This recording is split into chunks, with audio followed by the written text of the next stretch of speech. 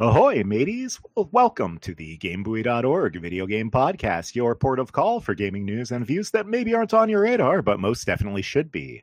I'm your host, Captain Spike 2099, and with me, as always, is First Mate Sidekick. And I hope.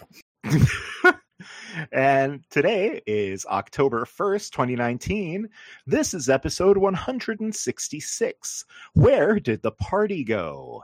No, where did the party go? No, different older act at this point. This episode title references two things. First, it references us kind of disappearing, but more importantly, it references that today is a very special day for one of our hosts, and it's not me. Today is the day that Sidekick gets to celebrate the day he was born. Sidekick, happy birthday. Thanks. Where did my party go? Hey, I legitimately It's here. Well, it is. I legitimately This is the offered party. to take you out, right?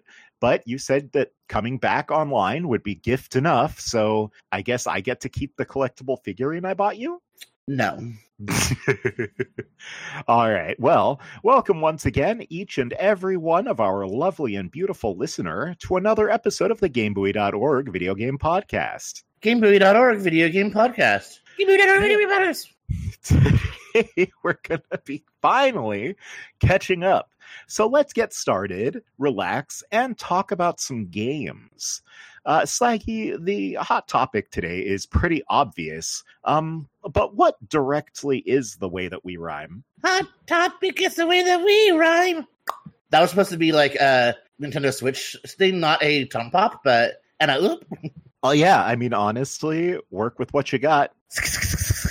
So, on September 4th, we had a Nintendo Direct.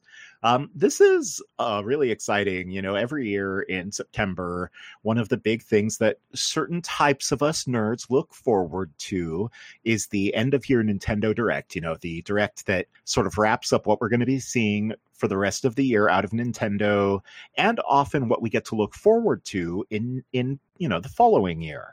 This is kind of an annual tradition. Going in, I actually had really big expectations, and it's kind of why we're talking about this first in this episode.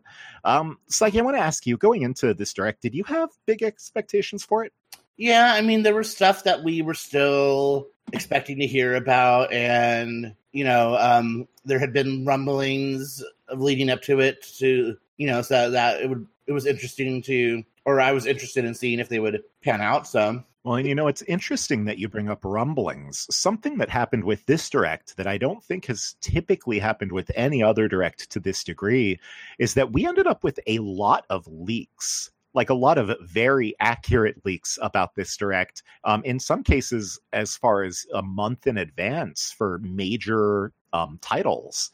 Did that impact your excitement level for the Direct? And if so, more excite or less excite? Not really. I mean, there was only like maybe 3 things that I really was like, oh yeah, that was teased or, you know, leaked or whatever. So that I was really, you know, I mean, I guess aside from Smash DLC, but that's kind of been basically leaked always. So, I mean, I didn't really think about that. Well, you know, we had heard about Overwatch, the Switch port, like a month in advance due to like some like a Switch case, carrying case leak. Yeah. And then, you know, we had gotten the SNES Switch Online update in advance. And so just, you know, a lot of these things that on their own would have been, I think maybe bombshells. Didn't we get a little blurb about Kirby Clash or something, or maybe not? You know, one of the online teaser people, like leakers really, was teasing a Kirby release, but I don't know that they had teased specifically that it was Clash. Okay. Regardless, you know, for me, this still turned out to be a really fantastic Direct. You know, at this point, it was like a month ago, which is when I had originally drafted this show roll. Unfortunately, life happened as it often does, but here we are. I don't want to spend as much time talking about the individual headlines of this Direct as we would have if we had recorded a month ago, but there's still so many amazing things here. We'd be doing everyone, including ourselves, a major disservice not to at least go down the headlines and, comment, obviously. So, Slaggy, I want to ask you, I'm just going to go down this list, and I just want you to tell me, like, what do you think about these titles? Like, what did you think about what was shown? And, just like generally, where are you at on these games? Overwatch on Switch, which is going to be releasing in like 2 weeks. Oh, wow. Yeah, that's coming up. Yeah, I like Overwatch. I mean, I'm not really good at it. I have only played on PC, but I mean, yeah, playing on a portable is awesome. I'm pretty impressed that they were able to scale the engine down. I mean, I guess Overwatch and Blizzard games in general aren't as technically demanding as, maybe we think they are. Yeah, well, they are always built on those. Exactly. They've always been great about those very scalable engines, and that really does contribute here. Yeah, and I mean, I guess, we had Diablo 3 already, so, I mean, but Diablo games are a little bit less demanding, I would say, in some ways. Yeah, I mean, so maybe we'll continue to see more Blizzard support. I'm a big fan of Blizzard, despite, the haters, so. Excellent. Do you probably pick it up, yeah. Excellent. I mean, it's Overwatch. It's free, so especially being able to play things like on the go or in bed because I'm a lazy bitch. Like, it might motivate me to feel like I'm more willing to put in some time and figure out how to play it on a console, because I'm usually with those types of games keyboard and mouse. So.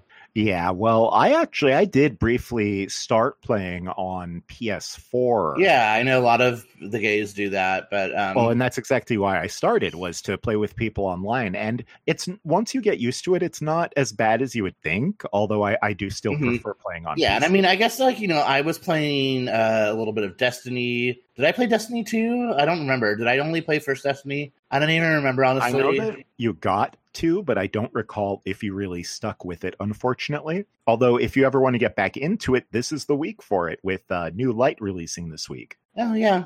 I don't know. Yeah. Well, for me, I definitely will be picking up Overwatch. I've seen a lot of the Twitter gays, since a lot of them are also Switch gays, except LOL.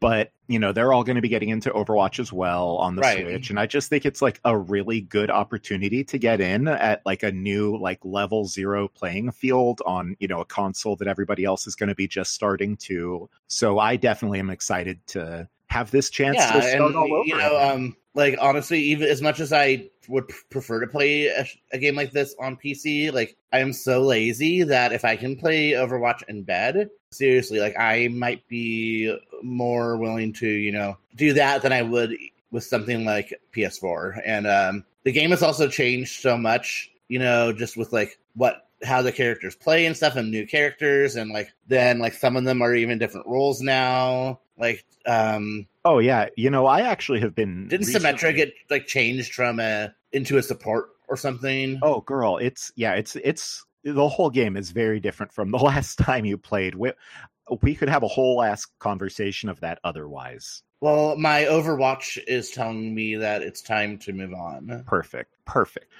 So then, Luigi's Mansion 3. I was excited about this.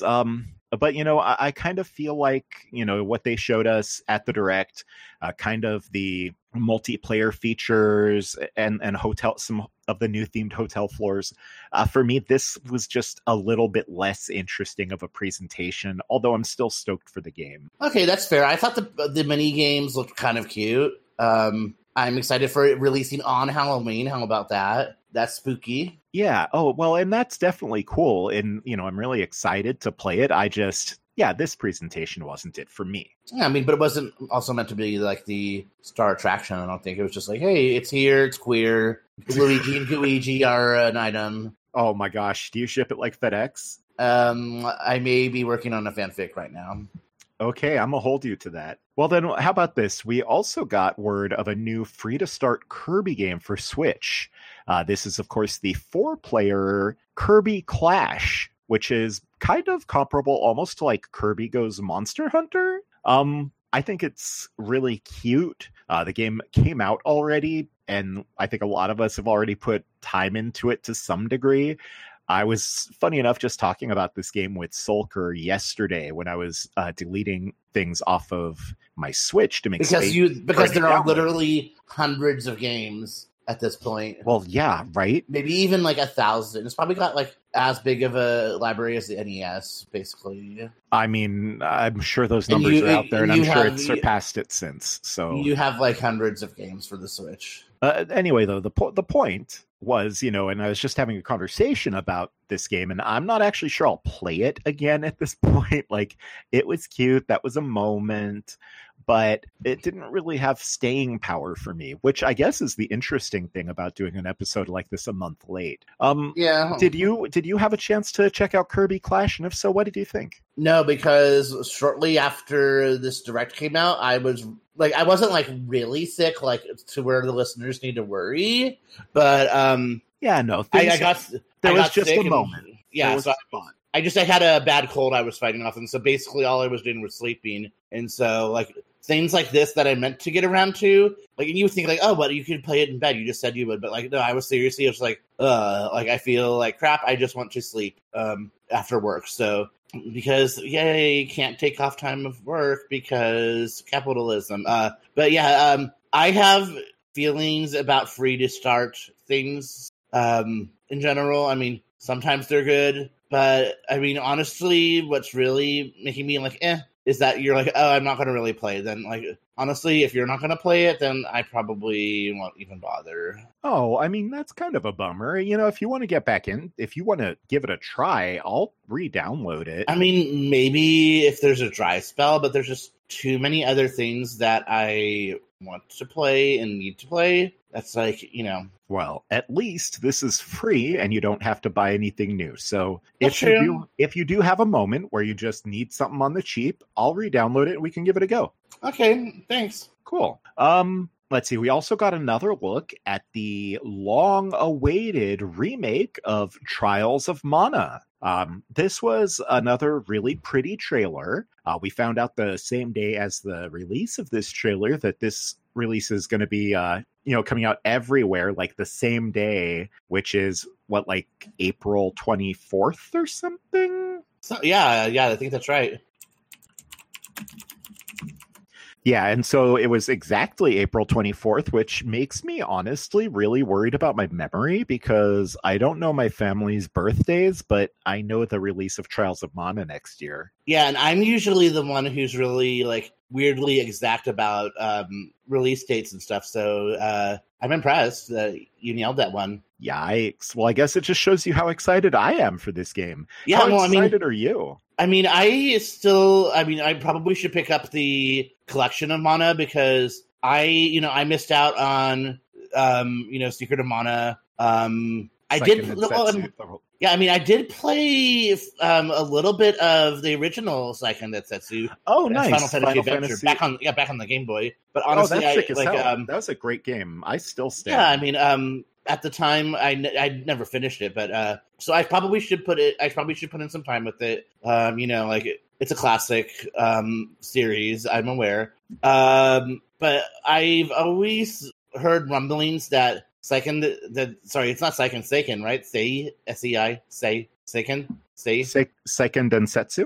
I thought Sai would be Sai. Seiken Densetsu. Seiken. I've heard that Trials of Mana is like the best of the three, like that of obviously Secret of Mana or Seiken Densetsu 2 was obviously legendary, but that 3 was even better. So I mean, I don't know if that's accurate, but I mean, honestly, in my opinion, Seiken Densetsu 2 is the strongest of the 3, but I do think that they're all 3 really fantastic games. And like, didn't they like because this is the one where like isn't this the one where you pick 3 of the characters and then the rest of the 3 that you don't pick, the other 3 are NPCs, and like, yes. So you experience the story in different ways. I just think that's a really cool concept. And yeah, it is. And it's, I don't want to give too much away because it ended up playing out differently than I had expected it to all those years ago. But yeah, no, the other characters that I hadn't picked had much different storylines than I expected, and it was really cool. Well, I can't believe that we're living in an era where we can finally play Seiken Densetsu 3. No, I'm super happy that we can finally play Trials of Mana. And I'm also going to be really excited when we can play the upcoming return of the Obra Dinn. That's the pirate ship adventure game, right? Yes. Yeah. I kind of missed out on that one with its original release. That was just a PC game, right? Originally, I believe so. Because although I guess Papers, Please started out on PC too. For whatever reason, I always think of Papers, Please as like, I feel like it was on iOS that game really took off. I don't know. Maybe I became aware of it through Steam sales primarily, but you might be I don't know. But yeah, it's Lucas Pope. Yeah. Pope. Let's see. So we also had a new trailer for Little Town.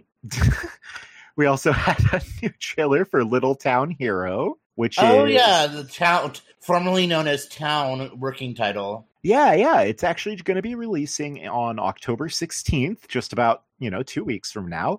It's looking like a really cute little game. I'm actually really excited for it.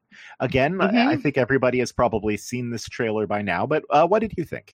Yeah, I mean, honestly, first of all, 2 Game Freak games in 1 year. I mean, Pokemon Sword and Shield, so yay. But I love when Game Freak has the time to work on something that's not Pokemon. Not even shading Pokemon. Obviously, like, I'm still huge into Pokemon. I'm totally pro Sword and Shield, even though there's lots of haters. But when Game Freak is able to, I mean, not counting the early days with like Yoshi, like Yoshi the puzzle game, which is like fun but basic, and like Mendel Palace. I mean, I don't really remember if that was really anything great. But like, for example, Drill Dozer, Harmonite. Yes, Drill Dozer. Great. I missed out on what was it, Tembo the Badass Elephant, but I heard that was pretty cute. Saliti Horse. I never got around to Saliti Horse. I stand so hard. Oh my god, what? It was because good. By the time it finally came out over here, I feel like it took like a long time for them to bring it over, and then like I just don't play my 3DS anymore. I need a Saliti Horse. Sorry, what did they name it? Pocket Card Jockey. Yeah, I need them to bring it to Switch. I mean, why not? I mean, honestly, I have been waiting for Yeah, but no, I remember being like super into the idea of Saliti Horse. Even it's so good. It's so good, Sidekick. You have to check it out. Yeah, but like I don't even know where my 3DS is, and I have like 5 of them. I don't even know where they are. Oh, I hate you. Let's see.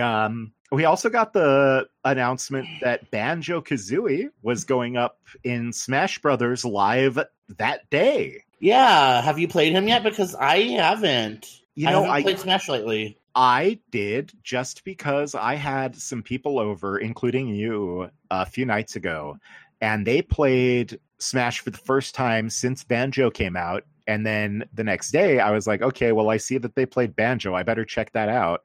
So I did, and it was pretty good. I think he's a pretty good character. Cool. The bigger, for me, news, though, was the reveal of the next DLC character, which, as you note, had been kind of teased because we'd found SNK diddlings, for lack of a better word, diddlings. Their copyright information was on the bottom. Yeah, they're diddlings on the bottom of the character DLC description page in advance. So we all kind of knew that this or something like this was coming, and we got the announcement of upcoming DLC character Terry Bogard from King of Fighters, Fatal Fury, et al. Hey, stud. We also got the announcement that there are going to be DLC characters for Smash beyond the 5 characters in the character pack that had been announced.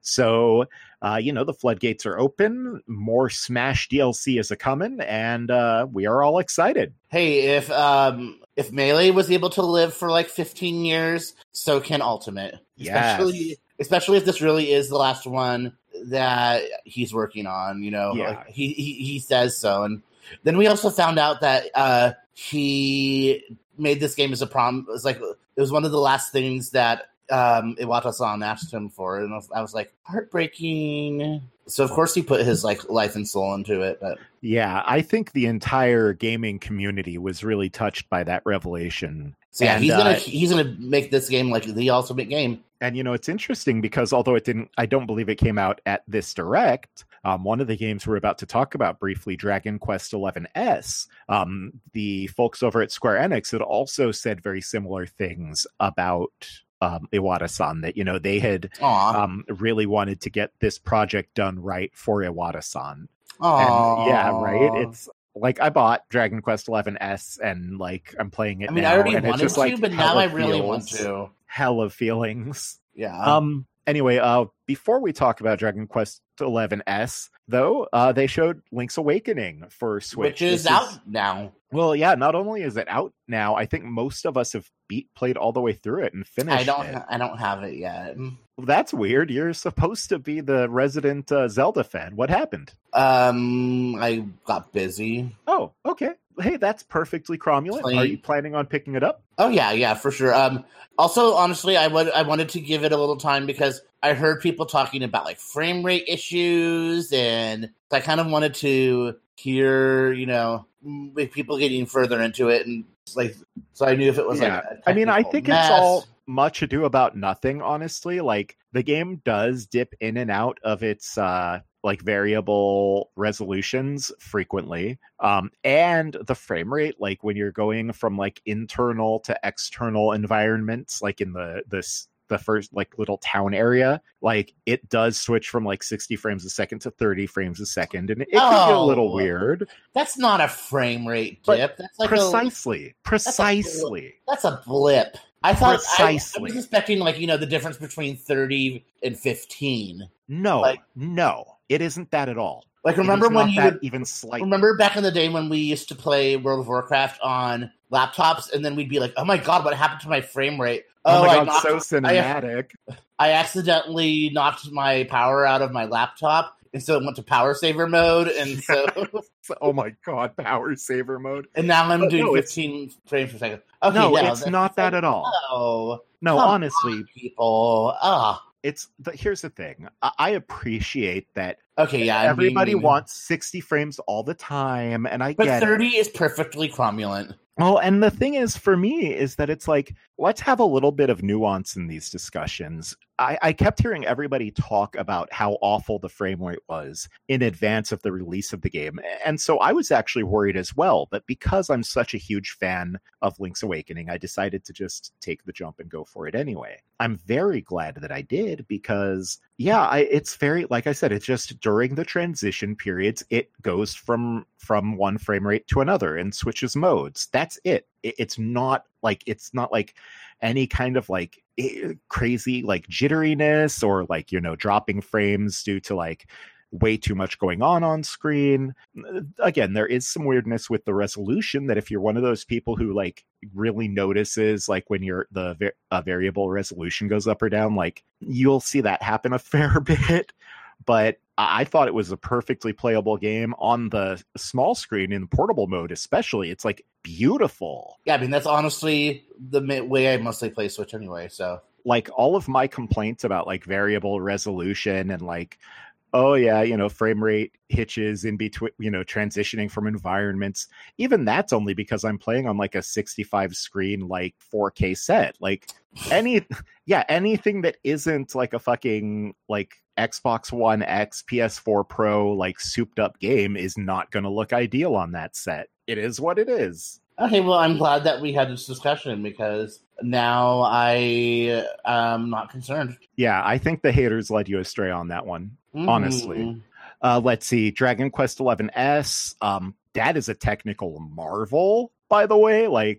I've been playing it, and have you been doing mostly the 16-bit mode? Well, so I checked it out specifically because I had started playing originally on the PS4 Pro. And this was back right before I started to really run into some serious mental health issues. And getting back to Dragon Quest XI on PS4 was actually one of the things that was really hard for me to do. So picking it up on Switch and getting to play in that other graphic mode was actually a real godsend for me. And it did help me to like get back into it and get through it. And now I've progressed further. And yeah, so the graphics have taken a hit in like the full ass 3D mode, except it's still a very, very good looking game. Despite that, like it still runs with like a really solid frame rate.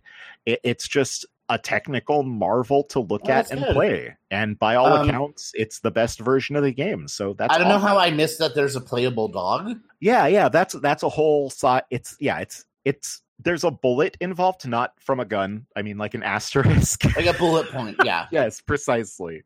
And then I saw there was like a town of dogs. Did I just spoil a major thing? It's a whole thing. Don't worry about it. But yeah, I saw the dog. Check it out. You would probably be charmed and delighted. Can you pet the dog? There are many dogs. But yeah, I have honestly, the only Dragon Quest game I've ever played is one of the Dragon Quest Monster games from like the Game Boy Color era, because that was during my Pokemon kick, and I was like, oh, this is a suitable like Terry's Wonderland or something? Yeah, one of the Terry games. That's wonderful. In fact, that actually just got a ROM release on Switch in Japan, which it's called like Terry's Wonderland Retro, and it's just straight up like the old Game Boy ROM running with like borders and everything. It's pretty awesome. Cute. Yeah, I wish for that in English, but unfortunately, we haven't heard of any such thing yet. Yeah, so anyways, long story short, I've actually never played a proper Dragon Quest before, and I guess it's either that or one of those mobile ports they just put up with the like kind of weird looking sprites. So I'll probably go with 11. Good call. Let's see. We got the surprise announcement of the much, much, much demanded Tokyo Mirage Sessions FE Encore. Isn't it Sharp FE? Yes, it is Sharp FE. I honestly overlooked it because I'm so used to reading hashtags these days. Right. Like the moment I did it, I realized it and felt terrible. That was a surprise. Yeah, I think this is like the last big Switch port people are really demanding. Well, that 3D World, I guess. And Wonderful 101. I mean, look, I want Wonderful 101 super bad, but like, do other people legitimately want that? Yeah. That's awesome. I'm happy. I'm delighted to hear that. I just had assumed that game wouldn't be particularly popular at this point. Delighted.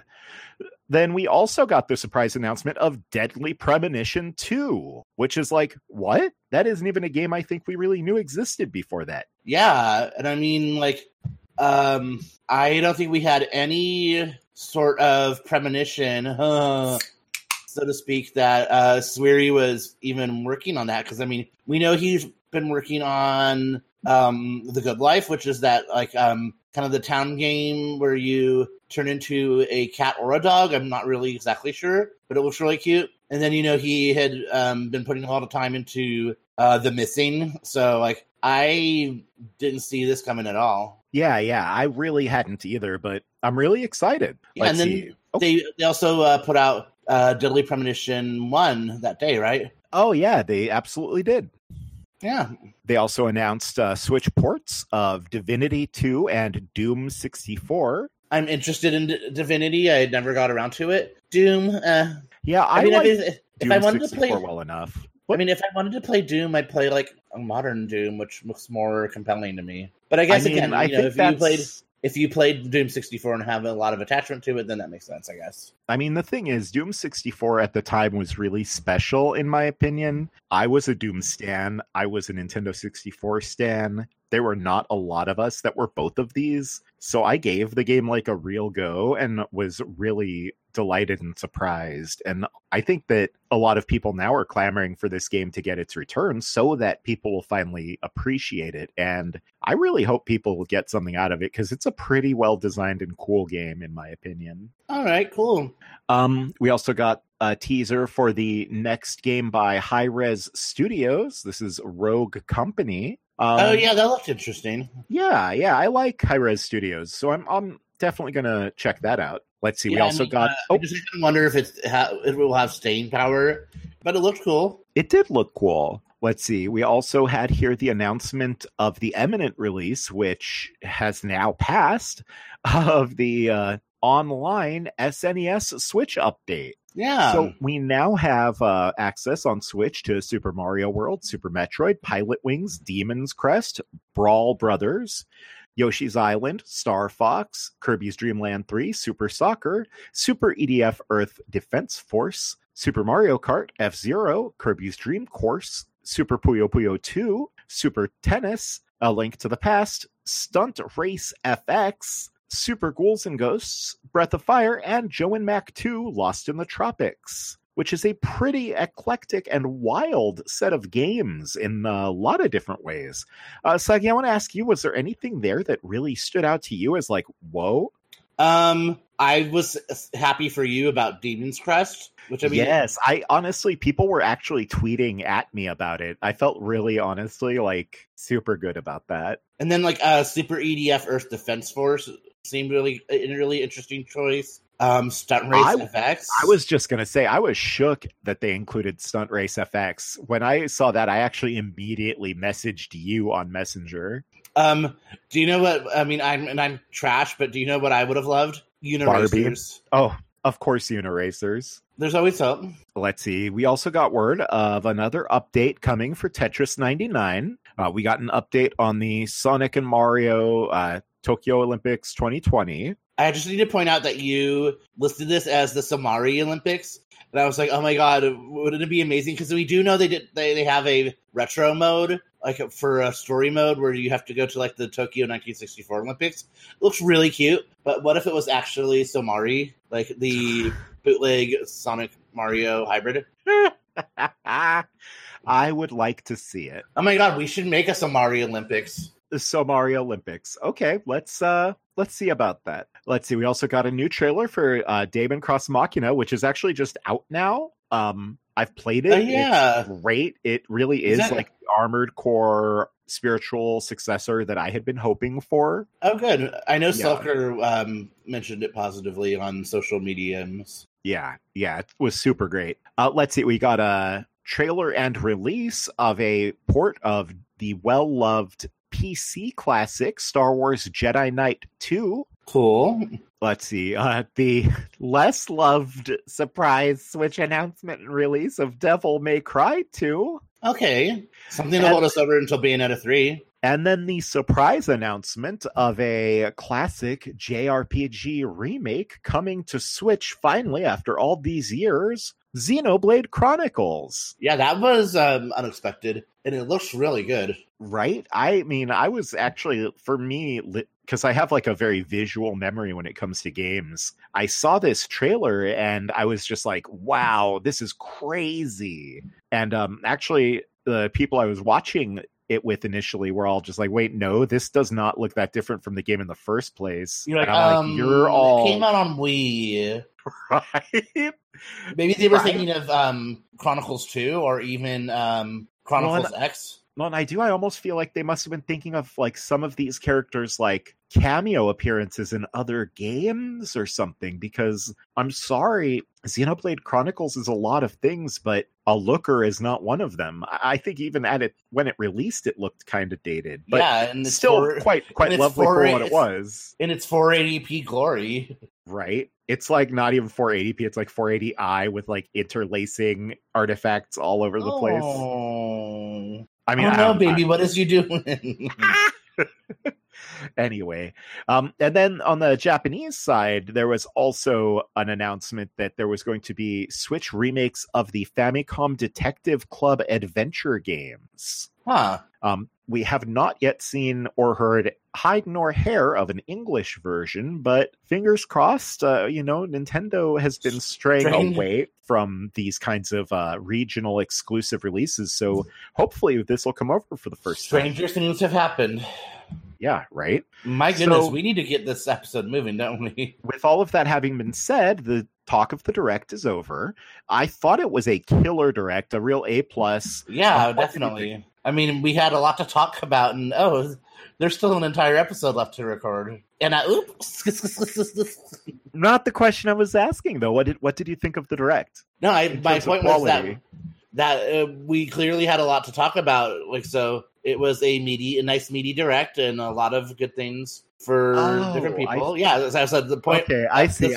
I missed this your is supposed to be that was bad on me. This is supposed to be our introduction, and oops, we've been talking about this for maybe an hour already.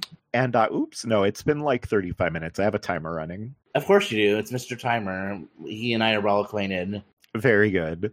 Well, then let's start off with the news that Sean Layden, the head of PlayStation's game studios, has departed. Not even is going to leave. No, you mean like from PlayStation, not like dearly departed. Oh, yeah. Oh my gosh. I'm sorry. Yes. Although I actually saw a lot of people note that the terminology that was used in the official announcement of this via PlayStation's Twitter did actually kind of sound that way. It is with great emotion that we announce that Worldwide Studios chairman Sean Layden will be departing SIE. As we now know, he's like out the door, like effective today. No successor has been named. Sony has not really commented on this further. And then almost immediately following this, we got news that Sony Interactive Entertainment Japan Asia president Atsushi Morita-san has stepped down. So nobody exactly knows what's going on over at Sony today. Maybe Disney's buying them. You never know. I shouldn't joke about that. We don't joke about Disney's corporate takeovers. Well, and we I for one welcome our new corporate overlords. I mean, I am a Disney person, but I recognize that they are definitely not a good thing in the marketplace. But, they have all the IP that I've ever loved in my life practically, and that is a whole ass thing. It's not good. So let's see here.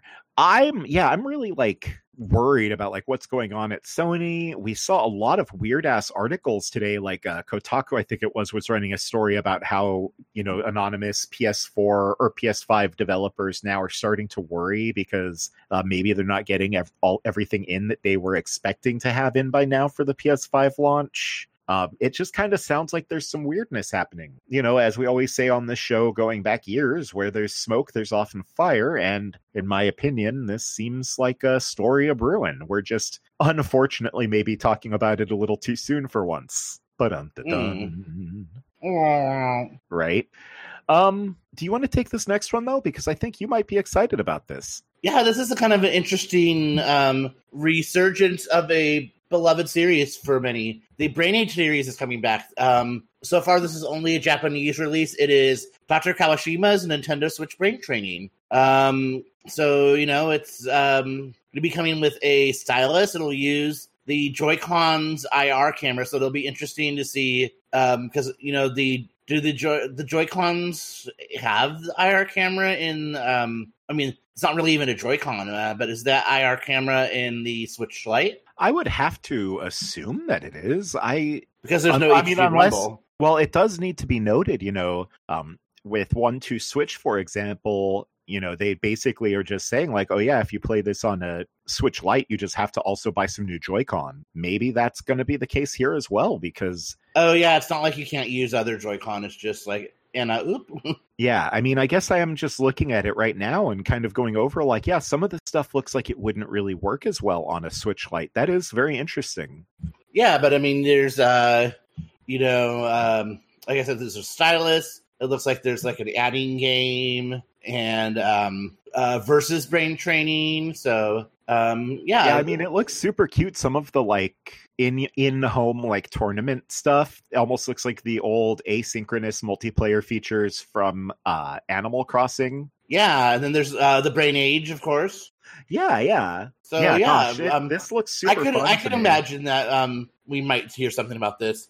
It's a December 27th release for Japan, so, you know, probably not the highest priority for them to bring over here, but it seems like it wouldn't be, you know, aside from maybe the one where you're like trying to match the katakana, maybe that game wouldn't come over. But I mean, I don't know. Maybe they could include it in like, hey, learn how to read katakana and just, you know, find a way or localize it with, you know, some other kind of pictographic system.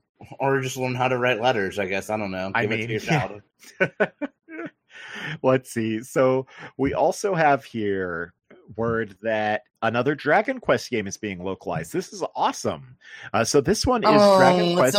It's a mobile social game.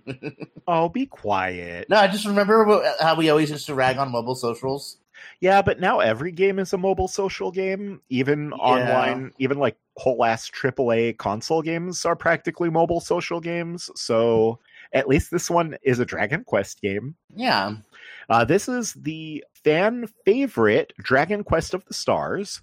This is one that lets you make like your custom character. You get to go through like a whole like I keep wanting to say Dragon Ball story because of the Akira Toriyama art, but you get to go through a whole Dragon Quest story, take place in series trademark like turn-based battles, do like the sort of typical social stuff.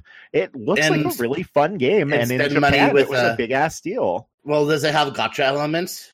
I mean, of course it does, and it has, it has a character gems and everything. Yeah, like, I mean, out of all of the things, I hate stamina bars the most. Like, yeah, I hate when I want to play a game and it's like, no, you need to recharge or spend money. You play it more. I hate when I want to play a game and can't for whatever reason, period. And when it's like the game telling me no because it wants more money, yeah, that irritates the crap out of me. But also, like, I grew up in arcades, so I just try to think about it like that. That's true, but... but it's also way more predatory. Let's be clear. Something loot boxes, something European laws about gambling. We've talked about it. Yeah, it's a whole thing. It's a whole thing. So speaking of a whole thing, I would really love it if you could dig into this as we get into our culture club and move into our stories that kind of talk about games culture. This is a big one, and I know that you. Do we have to talk about games culture? It's so toxic. That's the thing. I joke, but that's why we have to talk about it, honestly. Well, exactly. That's the thing is like gaming culture is so terrifying to me. You know, I tweet a lot. Half of all of our listener, because it's only one, knows that I tweet a lot. I recently had a tweet go like low grade viral about Persona 5, and it was awful. It was terrible. And I mean, I was worried for you. Grade. Like, I thought you were going to lock down your Twitter. It was like, I mean, it's not even that many. Like, I only had like 1,000 or 2 retweets, and I was getting like, oh, you're mentally ill, LOL, kill yourself. Like, what the fuck? Yeah, I reported that, and they didn't take down his profile, but they did take that tweet down. So cool. I guess that helps a lot. Well, and yeah, I mean, after that, I stopped really like pointing these things out, like, and I stopped like retweeting and like sharing images of them because you know, a lot of people pointed out I was boosting these audiences, which I'm typically more on point about, but I was going through not to be too personal, but I was actually going through adjusting to a new medication precisely, and so it's like really a challenging experience for me to deal with these people saying all of these things. And it was like, man, gaming culture is terrible. Like, I was just making an observation that for the first few hours of Persona 5, it says one thing, in my opinion, very clearly, and then throughout the rest of the game goes against that one thing. I was not making like an all-encompassing statement on my thoughts of Persona 5, which are complex but generally very, very, very positive. And instead, even people who like were ostensibly like people I had interacted with before were like making really like bad faith in like rude comments, and it was really disheartening because I think that it's fair, you know, to talk about like, oh yeah, Persona 5 brings up issues of like the sexualization of minors, and like specifically also how like sexualization in culture contributes to these kinds of attitudes about youth that are really perpetuating negative ideals internally and externally. And for me, you know, having so many strong statements be made in the first few hours of the game, and then the whole next 100 hours you're looking at, you know, girls in cat suits, sometimes literal, bending over and, you know, showing off their cleavage despite being 16 or 17-year-olds. I guess I just feel like it's really awesome that the game made the statement in the first place, but also, can we talk about the second factor here? Because it undercuts it a little bit. And ironic, just don't want to have a talk about it, and it's super weird to me. Like, all of these debate me fucks, like, bitch, let's talk. Yeah. So ironically, before I get on to this, at first when I loaded up this Kotaku article, it had shown me an ad about like, talk to your friends about your mental health. I was like, oh, how perfect. But then I needed to when I went back into that tab again, now it's advertising period-proof underwear, and a girl wearing underwear. I guess that's good that it's period-proof, though. And then a Shop Disney ad.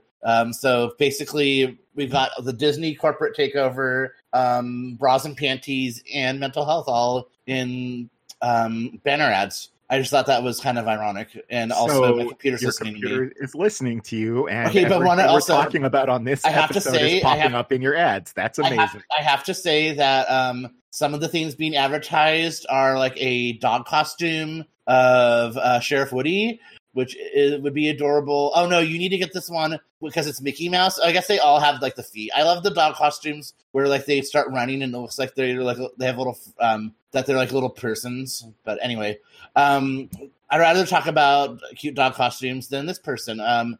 So basically, this is about PewDiePie, and basically to give you an idea of how problematic he has been, if you haven't been following along. He had to clarify that, yes, he did indeed donate $50,000 to the Anti-Defamation League. Some people, especially, like I guess over on 4chan and other swamps of the internet, were saying that, oh, he was blackmailed into doing it, or that the ADL threatened him. Yeah, well, and you know, that's where this takes the even crazier twist, because you're talking about how he had to explain the pledge. And I know that's the news story here that is linked. This news story has changed since I put this show roll together, because PewDiePie has since revoked his pledge for that $50,000 after pressure from his fan base due to that charity. Oh, I thought I heard about that. That's why I wouldn't. I'm surprised that Kotaku didn't update that. They're usually really good about that. Well, and that's the thing, is I think they just did additional reporting and more articles. But yeah, no, this is actually a stale article that slipped through because of this weird situation with the old show roll. But the positive is it actually gives us the exact thing. Like, he initially had to explain on 9/11 that his $50,000 pledge to an anti-hate group was legit, which I am just reading off Kotaku's headline right there because it explains it in the most succinct way possible. Mm-hmm. Also, like, this is someone with 100 million followers on YouTube. Yeah. 100 million. And look, I mean, it's clear what he is. He keeps saying that he is not. A lot of those followers are probably bots. Well, that is hopefully true, but unfortunately not where I'm going. I mean, we already know, unfortunately, an even larger number of them appear to be white supremacists that are very happy to pressure him into pulling money and a donation to what has traditionally been accepted as a pretty great organization. I mean, you know, there are things about it to be concerned about, but there's no organization about which that is not true. And I haven't yet myself seen anything about ADL that was like, fucking run for the hills. If it's out there, I just haven't seen it. Mm-hmm. It sucks I have to put that many bullets on things these days, but also I got attacked for complaining that a Japanese game had a lot of fan service. So I'm have a little bit of shell shock this week.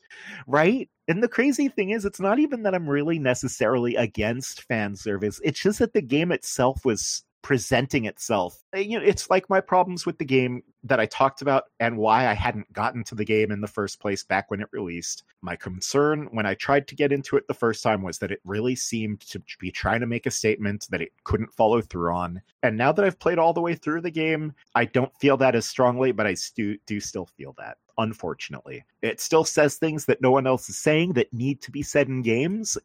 I would call it a must-play, phenomenal experience, but it is deeply marred by its problems. As far as PewDiePie, like, isn't he rich enough at this point that he can just retire? Like, I think he just needs to go away. I'm not saying like in a threatening way. Like, yeah, I think he just needs to not be like, because it's just, I mean, we've already seen. I'll be clear. I don't think he should have a platform anymore. Yeah, I hope his platform is no longer existent at some point soon in the future. Yeah, I mean, we've already seen how.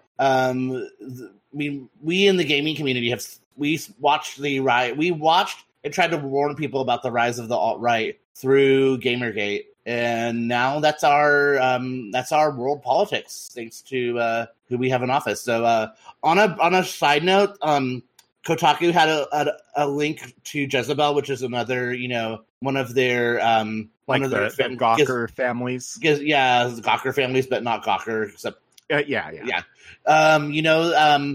Natalia Barnett, the real life orphan, like from the movie Orphan, she, as of today, has been found in Indiana living with a Christian couple. So, wow. Yeah, actually, one of our good friends, IRL, linked that to me earlier, and I actually dropped my phone screaming when I was reading the article. It was, oh my goodness. Right? And I was at the dog park, so like it was a whole scene. Like, oh my god, they found the orphan from Orphan, but like real life. Anyway, moving on. Do you want me to take this one? Because I don't actually have an opinion on this, but I feel like you probably do, like even before I linked you to this story. Yeah, so you might have, if you're someone who had been following World of Warcraft, which for me, I hadn't honestly for a long time until very recently. They had been, we maybe talked about this last episode. I can't remember. Did we talk about how they were putting Recruit a Friend on hiatus? Well, so we had talked about the Recruit a Friend going on hiatus one of the many times it went on hiatus. I don't know if we talked about it this year, but because it was in June, so it was in June, so it might have overlapped with our E3 episodes. But maybe. So it's not live yet, but they've revamped the system, and basically instead of letting you, because the way that Recruit a Friend used to work is, you could invite someone to play who had not played before, and then if they ended up buying, like, I think 2 months of game time, like if you got 1 month of game time, like you got something like little or something, I feel. But then if you got 2 months, or maybe it was just 1 month, I don't know. But basically, originally it was like there were special mounts. I remember the Zevra mount, like it was just a zebra, was the original one, and then they added more, and then there was a time where you could choose between different mounts, and then you could choose between different mounts and little pets. Now they're revamping it. Not only is it going to be like the Recruit a Friend, but it's also kind of a what do they call, those who have had lapsed subscriptions, in this case in the past 2 years. So it's tying that like in. The Scrolls of Resurrection. Yeah. So the Scroll of Resurrection program. I had to think about it. Yeah, no, wow, you nailed that. It's Recruit a Friend and Scroll of Resurrection kind of in one. If it's for resurrecting people, they have to have not played in the past 2 years, which may apply to a lot of your friends, because not many people have played World of Warcraft in the past couple of years. Well, I mean, that was probably true before a month ago. True. But anyway, the way that this works is up to 12 months of game time that your recruited or returning friend purchases, you get a reward. So it's after 1 month, you get Riki, the adorable pet monkey. 2 months, you get game time. 3 months, you get the Explorer's Dune Trekker, a 2-person camel mount with an awesome face. That's what Kotaku is reporting. After 4 months, you get the Renowned Explorer title. 5 months game time. After 5 months, you get another month of game time. 6 months, you get the Stinging Sands cosmetic weapon enchantment, which is basically like a just an enchant appearance that doesn't actually enchant it. It just gives you a cool looking effect. After 7 months, you'll get the Renowned Explorer's Tabard. Another month of game time after 8 months. After 9 months, you get a 2-person flying mount called the Explorer's Jungle Hopper. After 10 months, you get a Renowned Explorer's Rucksack, which is a backpack that you can wear instead of a cape. So I don't know if it actually functions also as a bag, but it's a wearable backpack. After 11 months, you get another month of game time, and after 12 months, you get the Renowned Explorer's Attire, which is like an archaeologist look. So, and if you have 2 people who subscribe, it can combine, so you can recruit up to 10 people. And so any combination of 12 months of game time will give you these rewards once they put this live. But so first of all, it actually seems like a kind of cool system, and a lot of people might just and honestly, I have not ruled out the idea of oh, maybe I just would buy a year of game time for someone, and then have them, even if they don't end up playing for that year, just reap the benefits because I paid it for them. Anyway, I've done kind of a problem for me with that, and I feel you, because I kind of had a similar thought for a minute about how some people might be inclined to want to do that. The problem for me that comes up is that these are, in my opinion, not things that should be tied into this system. Yeah, I'm generally very pro recruit a friend programs, but in this particular case, I actually have several recruit a friend items, and typically when it's a one-off item that is clearly made to be a giveaway item for something like this, I think that's perfectly fine. I don't have a problem with it. My problem is a new item for the back slot is something people have wanted for literal decades. Mm-hmm. The other thing is that I see where people are upset. People, I feel are less upset about the concept of the recruit a friend rewards and the fact that these specifically are themed around archaeology. Yeah, which I feel they haven't. I mean, I can't speak for WoW currently, but I feel like they haven't done a lot with archaeology lately. When this news broke, honestly, my first thought was I bet they designed all of these things to be archaeology rewards and then decided that not enough people do archaeology to be worth it. That's my legitimate so theory. Might as well sell it. So yeah, I can see that, but for what it's worth, you can play WoW Classic and regular WoW with one subscription. So, I mean, even if your friend just wants to play WoW Classic with you and experience the good old days, and you still like to play Modern WoW, yeah. Yeah, there are probably people who still play regular WoW. Yeah, and I mean, and like I said, people who want to just, because I mean, it's just a subscription. So, it's the same subscription. So, I don't feel paying for one subscription gives you access to both. You just have to install both clients. So, I mean, there's nothing stopping you from, saying oh, I'm just going to invite my friend who just wants to play classic WoW and has no interest in playing modern WoW anymore, or, never did. So, I think that's cool that, there's, a lot of possibilities there. But I do understand that that's really crappy for people who have put time into archaeology. Yeah. I mean, because especially ostensibly those people exist. Server, that's a good point. But, I mean, imagine if you're I would love this for my archaeologist character, and now I've got to recruit people or pay it myself if I want this really cool backpack. It is a cool looking backpack. It's a cool backpack. Honestly, I would definitely like to have this backpack for one of my characters. But it's related to Uldum, which you hate that zone. I do hate Uldum. I refuse to even call it its actual name because I think it's so effing dumb. But also, I like that backpack. I don't care. Yeah, so I guess all you got to do is get someone to. I don't think the problem is to pay 10 month sub. I actually think this is a cute way to do recruit a friend. I just think that I also think there are too many, in my opinion, too many months where the reward is another month of playtime.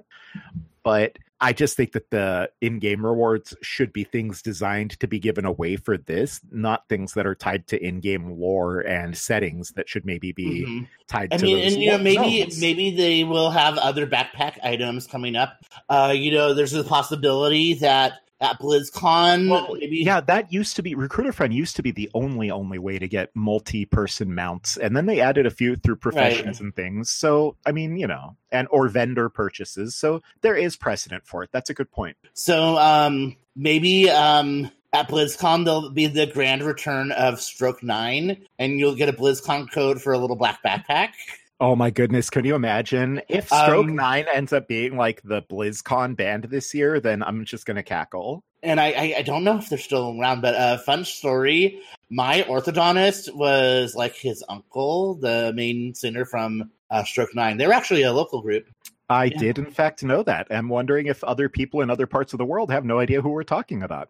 You know, little black backpack, yeah. So we also got word that GameStop is planning to close 180 to 200 underperforming stores globally this year. Oof. And more store closures will be planned in the following year thereafter. We'd heard a lot of bad news from GameStop, I feel, over the past year or so. And we had ThinkGeek shut down as a site, but now they're going to still kind of they're kind of rebranding ThinkGeek as kind of like a section within GameStop, and GameStop's going to be focused more on. I mean, I honestly wouldn't be surprised if we maybe saw a name change eventually, because like basically even before, like I know they're doing a lot of remodeling and kind of like having like apparently wood paneling and changing kind of the look of a lot of the GameStops is kind of the plan. Make it look new by making it look old. Right? Making it look a little more like boutique or something, maybe like more like a Barnes & Noble.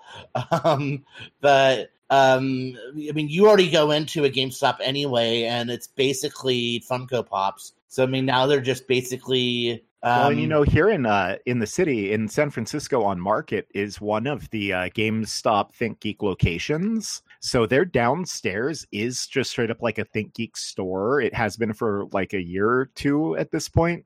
It's actually sick as hell. Like, if you think that going into a normal GameStop is like walking into like a toy store of like super obscure video game character toys, no, that ThinkGeek store is like, oh, hey, let's go down here and grab some obscure like Dragon Ball things that I didn't even think came out here. Okay, that's pretty cool. But it's pretty wild, actually. Like, don't knock it. I think this could be a better step forward for them than many people think, but I still think at the end of the day, I don't think they have particularly good looking prospects long term. Yeah, I mean, honestly, I feel like there's nothing wrong with leaning into that aspect of it, but like I said, they might as well just rebrand. Well, yeah, I mean, I guess the thing is, you know, the economics of, I was going to say the economy is changing, but I'm specifically talking about the economics of gaming are changing. And a brick and mortar store like GameStop is thus far, in my opinion, not doing super well with coping with the ways that the games industry has changed in the marketplace. I still don't really see them addressing that, which is my real concern, because that should be their highest priority, given that should be their big revenue stream incoming. And I appreciate bolstering it with these other super cute, super fun things that collectors like me can't help but avoid, or can't help but indulge in, I should say. We can't avoid them. So, I mean, I do think that this is a better plan than many people think in the short term. I do worry in the long term, like it's more of a Band-Aid than an operation. And I think that's what they need. And it makes me worried that maybe there won't be a GameStop soon. And that didn't used to be a worry, but now that I see how much it sucks to have to buy all of my video games at Target and Walmart because we don't have, or I'm sorry, to buy all of my toys at Target and Walmart because we don't have Toys R Us here anymore. I don't want to lose all of our game stores also and have to buy all of my video games at those places as well, because it turns out that I like being able to go to stores that are focused on one type of merchandise when I can. And you're just like, I only want to shop online. I don't give a fuck. Yeah, dealing with people, screw that. I do want to go. The problem is I really enjoy engaging in my community and like talking to people about the things I buy and like having a conversation. I don't like people are talking. I don't even know why I'm doing this. Just kidding. I do have to say I do want to go to the ThinkGeek store now, like the actual, like, you know, not the Think Geek corner of a typical GameStop, but like the well, maybe this flagship. weekend we'll roll through then, because I right. don't see why not. Okay. All right. So this story is disgusting. Apparently, what happened is that Autumn Taylor, who is a marketing director for VR studio Alchemy Labs, said that the Oculus co-founder Michael Antonov put his hand up her skirt while she was doing a VR demo with Oculus, which is holy fuck. Yeah, and this was starting to, this news came out about a little over a month ago, right as there was a big stream of kind of hashtag Me Too things going on with gaming industry. And I didn't want to include all of the stories here because that would be a whole episode unto itself. And and I'm not prepared to do that today. It may be time to finally have that episode. My biggest problem with doing an episode like that is that I don't want to do it without the voice of like a female games dev. And I know several female games dev who do not want to do things like podcasts, and I'm not going to make them. I don't blame them because they don't want to be targeted to themselves. So even on a known, like literally like one listener show like this, like people are that afraid, and that it just sucks.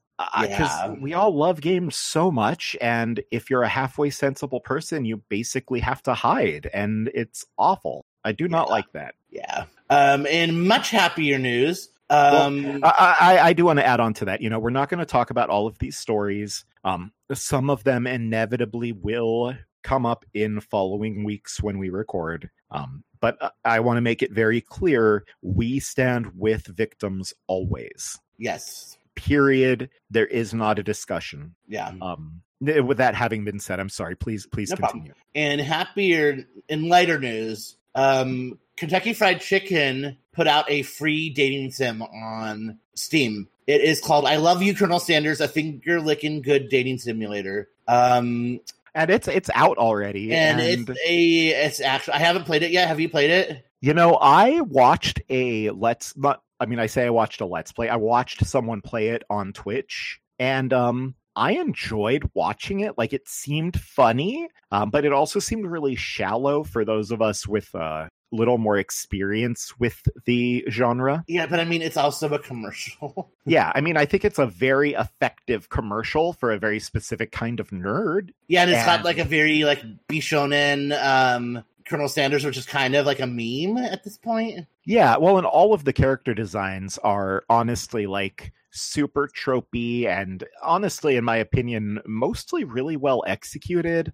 I've heard some people comment though that the game overall kind of ends up weirding them out because it's ultimately kind of, they feel, making fun of visual novels as a concept rather than sort of being in on the joke itself as well. Oh, that's unfortunate. And that isn't something I really had the sense of in watching someone play it on Twitch. I don't want to say a Let's Play, but the flip is I might need to play it myself now because I think that is a real valid concern. For sure. For the very few things I know about it, it just seems kind of like internet weird, like how brands are trying to be relevant and funny and weird. The brands are out at it again. And Silence brand, but like, for example, the professor of the cooking school that Colonel Sanders and his rivals are at is Professor Dog, which is a corgi. Of course it's a corgi. Of course it's a corgi. But for me, that's just like LOL. Or a sheep, right? LOL, how weird. I guess my problem is that, while a lot of dating sims do have these LOL, how weird elements, there is a concern for me when that's what the entire game is. But then, as you note, this isn't even really a game properly as much as it's an ad. And so with that in mind, it's big bumping. Very effective ad. Yeah, it is. It's big bump in 2019. Pepsi Man. Maybe more Pepsi Man, because Pepsi Man was probably a little bit more of a legitimately good game than Big Bumpin'. Yeah. Even winners need to satisfy their hunger. Biker Mice from Mars. Oh my God. Advertisement. Yes. Did we ever do an advert gaming episode, or did we just talk about it? Holy shit, I don't think we did. It's time. It's time. Yeah. It is time for me to clean up my mouth, and it is time for us to do an advert gaming episode. And it's time for us to talk about Cave bringing some shmups to iOS. Oh, yeah, that's actually because we're going to get into our segment, My Own Private Idaho. I thought you were going to do like a singy bit. Yeah, I'm... Well, this is where left of center news that we spotlight things that are just like what we care about. None of all y'all are going to care about, but we don't care because we love it. Yeah, I was going to do like a... I mean, I guess I just did it. Like, a B-52 is like... you know what the B-52s do? They're like... Yes, we all know what the B-52s do. Like a rock lobster. Like... So tell us, because you love shmups and you love Cave, right? Yeah. So we have 4 of their classic shmups coming back to iPhones and iPads as 64-bit titles. This is a super notable news story because we ourselves here on the show, back when we used to actually record regularly, which is finally coming back. Is it? Sorry, I shouldn't do that. But that's fair. I will show you. But, we were whining about how a lot of these old iOS ports of these Cave shmups were being delisted due to the fact that they were older 32-bit releases and they weren't being upgraded to work with the new processors. So we now know that several of their classic titles are coming back. And this is fantastic because it specifically includes like Dodonpachi Maximum, Death Smiles. So like the games that like you're gonna want to play like are here, and it's pretty exciting, honestly. Okay, and I have to say I looked at the Cave's page that Kotaku linked to, and their URL is shooting.cave.co.jp. Like lots of O's. Shooting. I'm not making that up. Honestly makes my whole day. Shooting. I'm delighted. Well, so, then I feel like this one is also very Yubu. It is. I was going to go right into it. We also got the announcement of a new plug-and-play console. This one is the SNK Neo Geo Arcade Stick Pro. It's a fight stick with a design based on the Neo Geo CD controller pad stick. So this is kind of like a hybrid of one of the plug-and-play boxes and like a whole arcade joystick. It's pretty cute.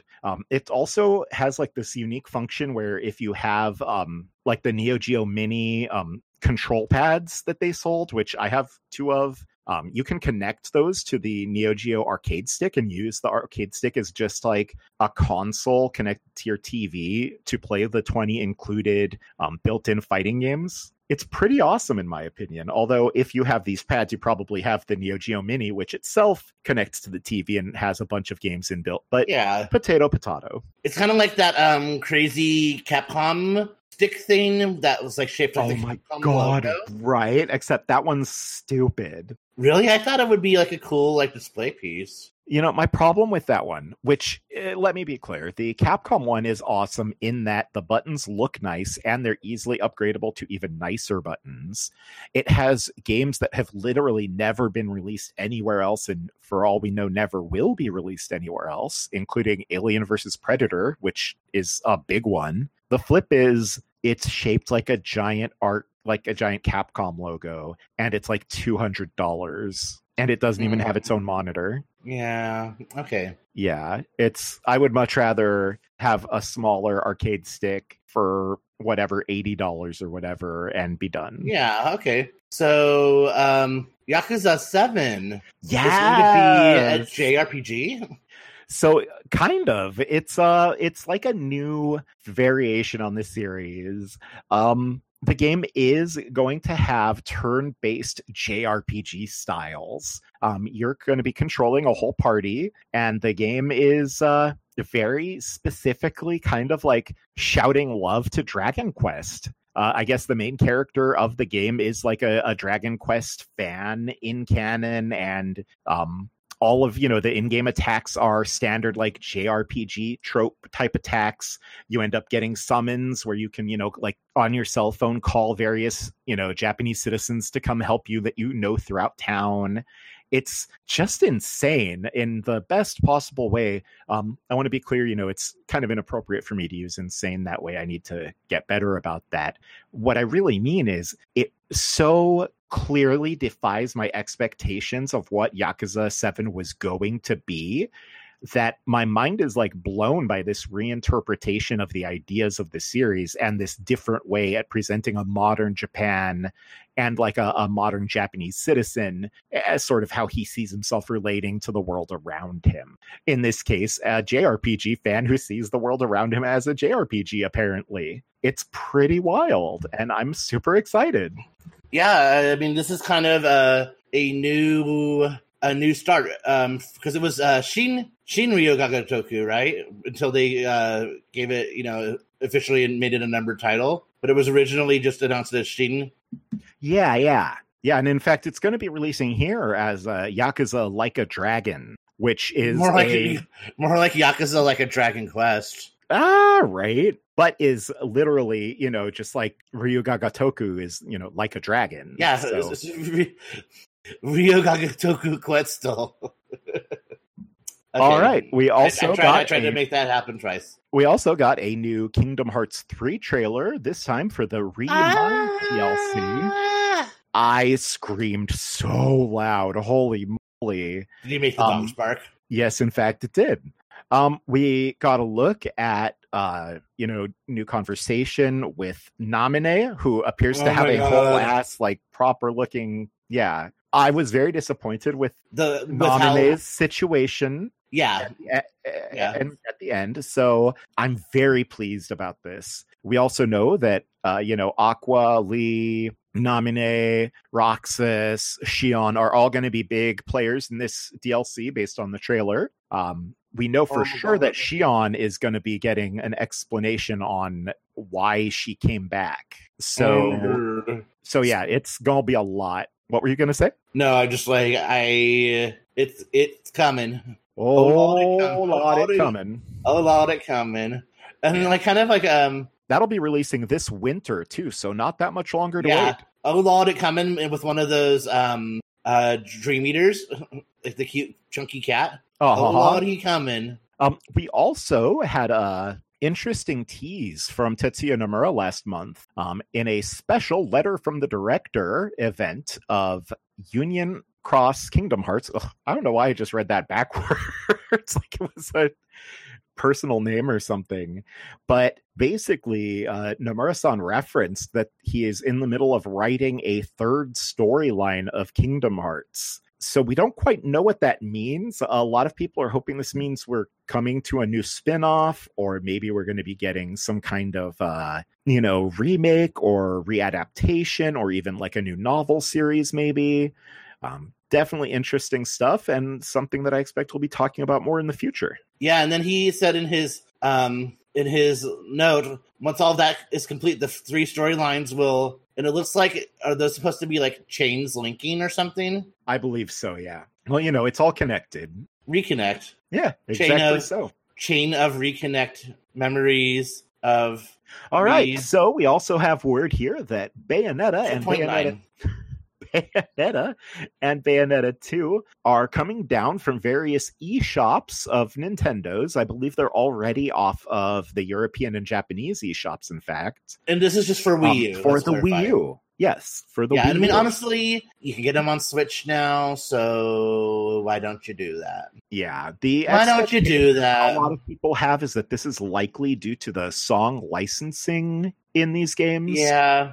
Song licensing impacts a lot of digital distribution deals, and probably for the Wii U platform, Sega, Nintendo, and all the various parties involved for making Bayonetta happen probably decided that it just wasn't worth paying to extend the license on the Wii U platform. Yeah, and honestly, like the people who want to play Bayonetta, so Bayonetta players probably fall into 2 categories. People who want to play Bayonetta currently probably already own a Switch, because lots of people have a Switch, and the other people are the people who have Bayonetta like on 360 or PS3, maybe both, PC, Wii U, and Switch. So like either you already have it on Wii U or you wouldn't get it on Wii U anyway, because a person who has a Wii U and doesn't have Bayonetta and wants to play Bayonetta, it probably doesn't exist at this point. If you have a Wii U and you want to play Bayonetta, you probably already got it. It's interesting as a footnote, we're big fans of Platinum and Bayonetta specifically, but I have to agree, at this point, there are other better ways to play Bayonetta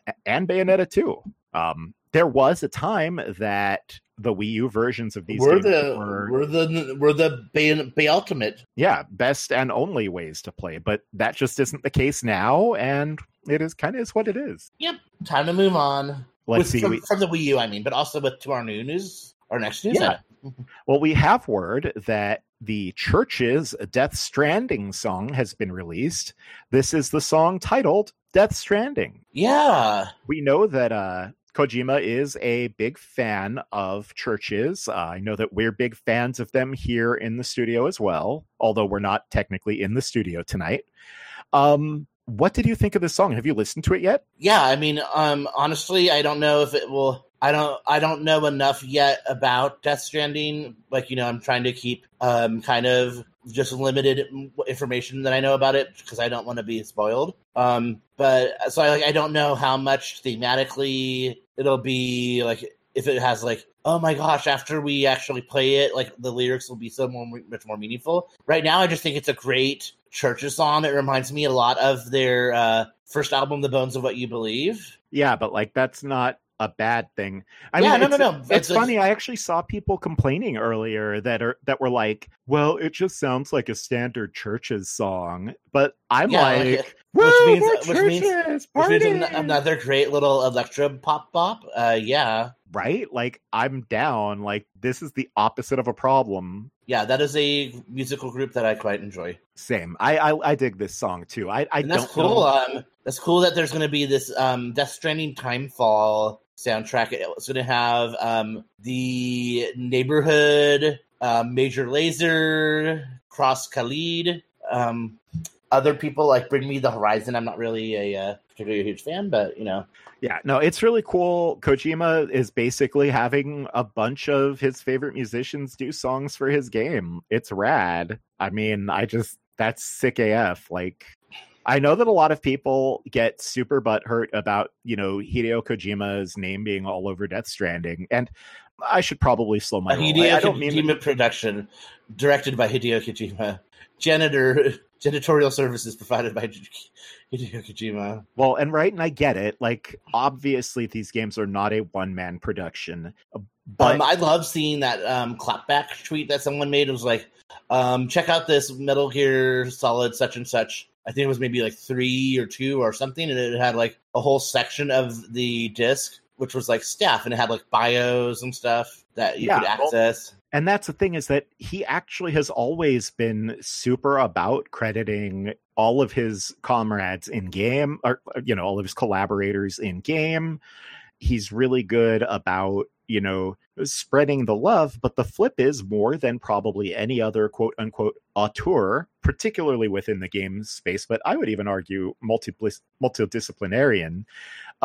It really does seem like he has his hands in more of the mixes than most of these creators do. By all accounts, he does get more involved and more hands-on in the presentation, the advertisement, every little aspect of the design, right down to, back in the days of Metal Gear Solid, he used to build like Lego sets of like the individual stage layouts he wanted the people to create. And so obviously the people who created those stage layouts still need every credit for that. But does that also mean that Hideo Kojima had a hand in the stage design? In my opinion, yes. And I think that's more than most of these producers do. So I just honestly, Hideo Kojima game. Yeah, he got his favorite bands to do music for his game. Most game producers are not going to do that. I think it's sick AF, the Hideo Kojima touch. All right, so Dragalia Lost is going to have a Mega Man crossover in November. And if you max out friendship with him, he'll become part of your group permanently. So that's cute. I have not put time into Dragalia Lost, but I know a lot of people enjoy it. And I have actually downloaded it, and I'm starting to grind it out so that once this starts in November that I'll be able to recruit him, because I want to make sure that I'm like a high enough level or whatever. Yeah, because you I love love Mega Man. You love Rockman, yeah. Yep. No, I don't love Rockman, only Mega Man. No, I love both. Mm-hmm. Let's see. We have word here that the upcoming Switch and PS4 this is the Switch and PC ports of Super Robot Wars X are going to be releasing on January 10th, 2020. Are you sure Japan. It's not cross? I think it's X, because the one prior this was 10? V. The one prior this was V, and the one after this was T, and those ones are all the letters, so I think this one's also the letter. Okay, so that wasn't 5 and now it's 10. Yeah. You correct. Never know. I mean, honestly, this has been a whole thing. Well, this has apparently been a whole thing in games culture where people are talking about how the X button on the PlayStation is the cross button, and it's like, yeah. Yeah, the cross button, yeah. I mean, I still call it the X button, but I mean, yeah, cross. Yeah, it's just like whenever like Project Cross Zone came out and people were calling it Project X Zone, or even when our panel at Gamer X was called Podcast X Zone by some people. Well, because at least in that case they were kind of crossing it with Gamer X, which was not Gamer Cross. That's true. All right. Well, moving on, because we're getting pretty silly here, and I'm actually getting super hungry. I haven't eaten dinner yet. Oh my gosh. Yeah, let's move it on. Yeah, it's like 9. So we also got the announcement of the upcoming DLC fighters for BlazBlue Cross Tag Battle 2.0. This update is going to be releasing on November 21st. And we already had the announcement from back at EVO of the first 4 of the 9 characters that would be releasing. Those 4 characters were Yumi from Senran Kagura Estival Versus, Blitztank from Akatsuki Blitzkampf, Akatsuki from Akatsuki Blitzkampf, and Neapolitan from RWBY, or Ruby. Then we also got the remaining 5 revealed this past week, and this is really exciting because these are going to be Celica A. Mercury from BlazBlue Central Fiction, Elizabeth from Persona 4 Arena Ultimax, Adachi Toru from Persona 4 Arena Ultimax. Boo. Right? That was my response too, TV. Oh, wait, I mean, yeah, Adachi, sure. Cool. I can't wait. Hilda from Under Night in Birth, and Susanoo from BlazBlue Central Fiction. So for a $25 upgrade that's going to come with a new scenario, including new character interactions and colors for all the old characters as well, new game mechanics. This is basically like a whole ass new iteration of the game that's just a purchasable upgrade to the original game with 9 characters. I think this is awesome. What do you think? Yeah, like this was kind of, I think, what we hoped the game would be back when they released it. I'm happy to see they're still doing it. Yeah, awesome. Let's see. Did you want to talk about this one? I feel like this was a game you had been excited about. Oh yeah, this is Watam, which is the newest game from Keita Takahashi-san, who of course is the genius behind Katamari Damacy.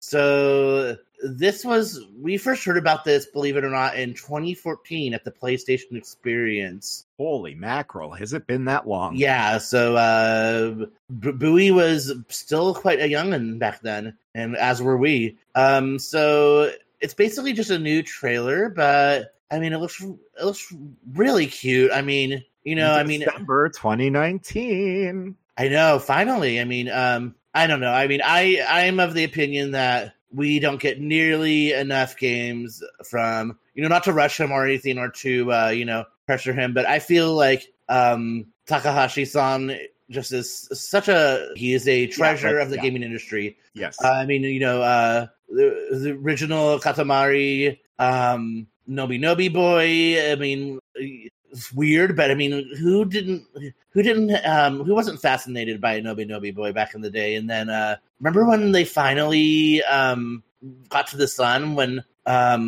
Girl finally reached the sun? I remember talking about it. Yeah, remember we reported about that? Like that was, I mean, because Nobi Nobi Boy predates Bowie, so that was a special day. Yeah, so yeah, but I hope that we could go deep on those games. Yeah, Watam I still feel like we don't know exactly what it's going to be about. Yeah, so I'm really excited. He'd been working on it with Robin Hunicke, who you probably know best from Journey when she was with that games company. So, I mean, obviously, I thought that game was a masterpiece. So this just seems like it'll be really delightful, and I can't wait. Excellent. All right, let's see. We also have here DLC for Waves. Fire Emblem Three Houses' upcoming Waves 3 and 4 DLC have been detailed. That was a lot harder for me to read than I thought it would be. There's some pretty exciting stuff here, though. It looks like there's going to be a new playable unit, Juritsa, which for those of us who played the game, I think the lack of a whole lot happening there was actually kind of like a big question mark. It's also going to have new supports and new activities, including online features, all included in like the free portion of the Wave 3. The paid portion is going to include Anna as a new playable. It's going to have new monastery facilities, new online features, obviously dialogues for Anna and Juritsa, around 10 new quests, as well as a new sauna activity and new costumes, including maid, butler, and more, as well as battalions for those costumes. And then Wave 4 is going to be getting a new mode called the Abyss mode. New player characters Juris, Balthazar, Constans, and Javi. New supports, new online features, new hero relics, new classes, new paralogs, new quests, new battalions, new gambits, and new costumes for Byleth and Sothis. Do we know yet if there's going to be any new same-sex relationships? We don't, but the fact that they are adding new supports makes me wonder. I mean, it's not impossible. They are adding new supports. Did you mention the most important part? What's that? That you can pet the dog now? Oh, I had not. Yeah, in the free update, they're also adding dog petting. So I haven't put a lot of time into Three Houses, but there we go. I'm just going to go pet the dog. It'll be like, do you want to have lunch with your students or maybe do a practice battle? I'm like, nah, just going to pet the dog. I bet, right? Let's see.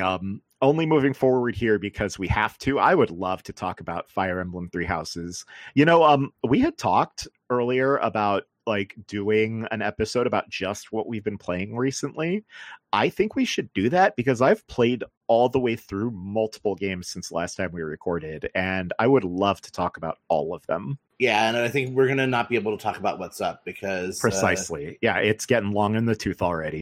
So, and I actually have things I would like to say about what I've been playing, which, might be surprising. So, yeah, so let's talk about Bamco. Yeah. These are some new trademarks just in Japan so far, but they appear to be indicating new titles that are going to be released in classic series.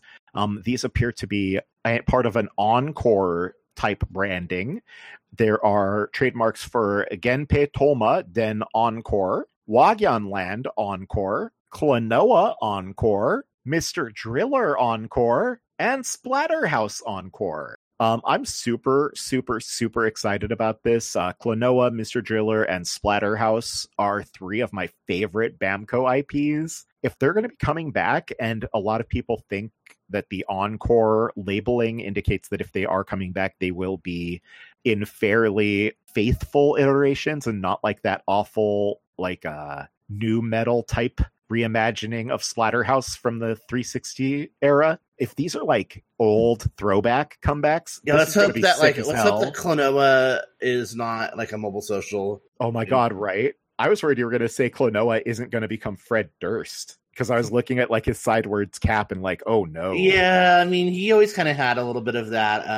Roll it, roll that late 90s sort of fashion going. Well, this next piece of news is one that I think you are probably excited about. Yes, so apparently Pokemon Sword and Shield is going to have 18 total gyms. Apparently the gyms in this game, it's very sports related. So there's going to be the major and minor leagues. And apparently how we know that some of the gym differences in Sword and Shield might be different. Or will be That's different. wild.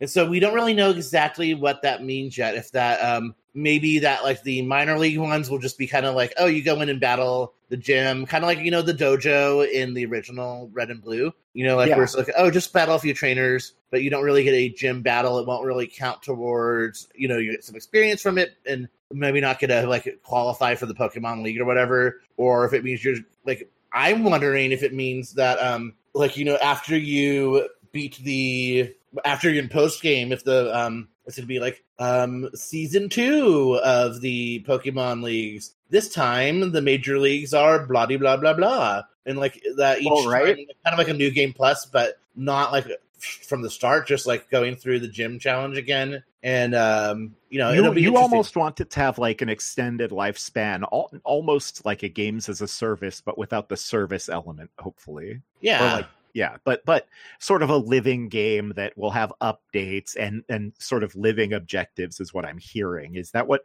I'm hearing? Yeah, like, and yeah, like, that would be great. And for me, the fact that they're already building that into the lore makes me feel like that would be such an easy thing for them to do. Mm-hmm. I mean, I would also love if you just had the 18 gyms you could fight, because I love Gold and Silver and Crystal, which, you know, had, you know, it was 2 games in 1 basically. So I love a big game for Pokemon. So I'd be happy either way. We also have the possibility that things like the nature of your Pokemon might be changeable. They said personality parameter could be changed for things like competitive, allowing you to be more and more control of hidden parameters that they say. Like, so that'll be interesting to see what that means. Yeah. And something else, you know, they've been kind of not leaking, but releasing information all day today. Game Informer has, because I guess Sword and Shield is their like game of the month, and it's going to be like their cover game and everything. So they also were posting that I guess experience sharing is going to be inbuilt into the game now. Yep. And it will just be something you can, I guess, turn off in game, but otherwise you just have it. Kind of like there will also now be auto saves, although those will also be optional. And it's also not going to have HMs, but will have you know, abilities working in a different way this time. Probably more like the ride Pokemon, I would guess, but we maybe don't know yet. Yeah, that's my expectation. But because the whole thing is that there's this what is it called? Not the open field, but you know, what are they calling it? The wild area. So maybe there's like not really a need for flying. Like you know, maybe we don't really need. I mean, it'll be interesting to see. I think that we still are in for a few surprises, and you know, that it's not just going to be, you know, a very slight upgrade from Sun and Moon. I think we're seeing some experimental things, maybe, you know, or some new concepts. So I'm excited. I love Pokemon. I'm so excited. There's so many cuties. Poltegeist, Stan. Anyway, yeah. Sorry, go ahead. I was going to say, I am super excited for Sword Shield. We also saw confirmation that I guess not all of the Pokemon that aren't coming back, like they'll come back in future games apparently, but the dev team was talking about how in previous iterations, some of the game features they wanted to include were not included due to the sheer amount of Pokemon animations they would have to do for some of these things. And so that's why they're paring back that number, which has been a controversial news story all year. I mean, you know, my thing with that has always been, knowing that they're going to come back down the line, hopefully will ease some of the people whom are concerned, because I actually have fallen on the traditionally like unreasonable side of this on this specific debate. I'm sorry, please continue, Sidekick. And I was just going to say, like, there's already so many, and like I feel like, especially when they're like your returning favorite cuties, if you're like, for example, if you're always like, oh, I love having a Gyarados, you know, like, I mean, if like you've always got to have a Gyarados, and like, you know, I'm like always going to get a Gyarados, then like, I mean, I find that a lot of times I miss out on having, I mean, I always try to like raise a team of as many new Pokemon as I can, but like, I feel like sometimes a lot of the newer Pokemon are kind of like less desirable because, oh, well, you know, Gyarados is in it and Gyarados has a better base stats, blah, blah, blah. So I think it will, I feel like my hope is that it will give other Pokies a chance to shine. I mean, I guess I've always just felt like typically in these games when they first release, you have to play using new Pokemon anyway. So it hasn't That's really true, yeah. like Especially Black and White really was the first one to really, push that. Yeah, and I feel like it's more or less really stayed that way, where you typically have to get like an expanded dex or something before you can straight for the most pull part. everything. But I mean, like, you could straight up get a Pikachu like early on in Sun and Moon. So okay, but also if Nintendo doesn't want everybody to get a Pikachu, stop putting Pikachu front and center of every Pokemon thing. Well, but it's Pikachu. But damn it. But this is my point is if you're gonna put all of these Pokemon in my face every day for the last 20 years, if you're gonna remove some of them and any of them are ones I really like, of course that's gonna sting. But at least there's tons of new cuties. Okay, but let's say like my favorite is Articuno. Articuno's obviously fine, but what if my favorite were Tangela and I'm never going to see a new Tangela? That would suck. I mean, or maybe you're so cruel to people's feelings. Maybe there's going to be a Dynamax Tangrowth. You never know. Isn't Tangrowth the evolution? I mean, I was just throwing one out of a bucket. Some of them got some weird evolutions along the line. But anyway, speaking of other cuties, we had Pokies, and now we have Yokis. Yokai Watch 4++ is going to be releasing on Switch and PlayStation 4. That's a big deal because typically these games don't get over to the PlayStation side of the family. This is going to be available as either a new purchase or an upgrade for the previous release of Yokai Watch 4 on Nintendo Switch. The new purchase price is about $65. The upgrade is about $17. Fair.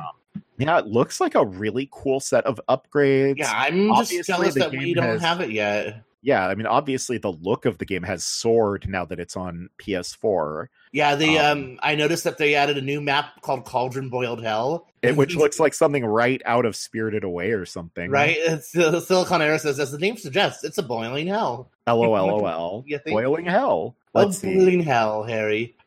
We got the release of a new Nintendo game. Or the announcement of a new Nintendo game, which has a new Wii-style accessory or peripheral. This is Ring Fit Adventure. It comes with the Ring Con and leg strap accessories to help players exercise while fighting through a mythical land of beasts and dragons. I have to be honest, when this first came out, I didn't know this was first party. This is actually running on a modified version of the Breath of the Wild engine. No. Yeah.